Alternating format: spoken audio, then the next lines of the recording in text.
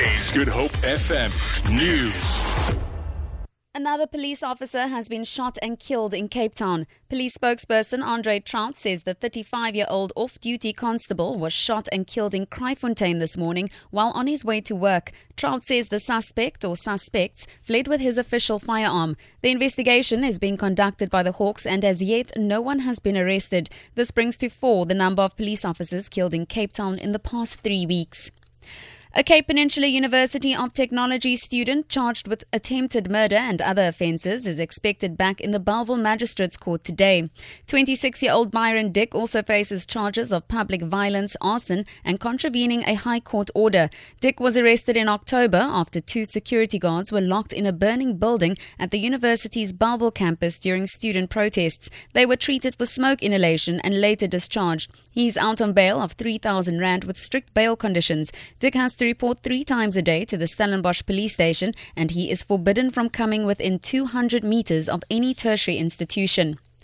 7 witnesses are expected to testify in the parliamentary inquiry into the SABC affairs and the board's fitness to hold office. The witnesses include 4 of the so-called SABC 8 journalists. Mercedes Besent reports.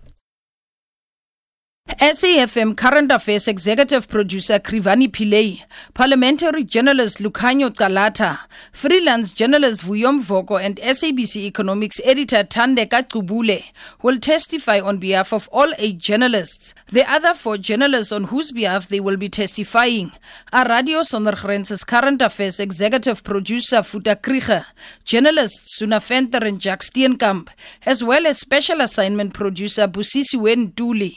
Steenkamp is no longer in the employ of the SABC. Ad hoc committee chairperson Vincent Smith says the inquiry will hear, among other things, how the SABC 8 was suspended, dismissed and subsequently reinstated. Mercedes Besent, SABC News, Parliament. To end this bulletin, Ghana's President-elect Nana Akufo-Addo says his main priority, once he's inaugurated, will be to get the economy moving again. Akufo-Addo was declared winner of the country's presidential elections on Wednesday after beating incumbent President John Mahama. He garnered almost 54% of the total votes cast against Mahama's 44%. Akufo-Addo says he would set up a special prosecutor's office to look into corruption.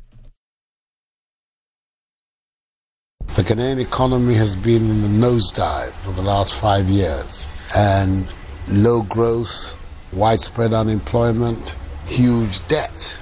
That's the reality of our situation in Ghana, and especially the unemployment amongst the youth has reached alarming proportions. And if we don't find a method of dealing with it, our country and society are going to run into all kinds of problems down the line. For Good Hope FM News and Traffic, I'm Tamara Snow.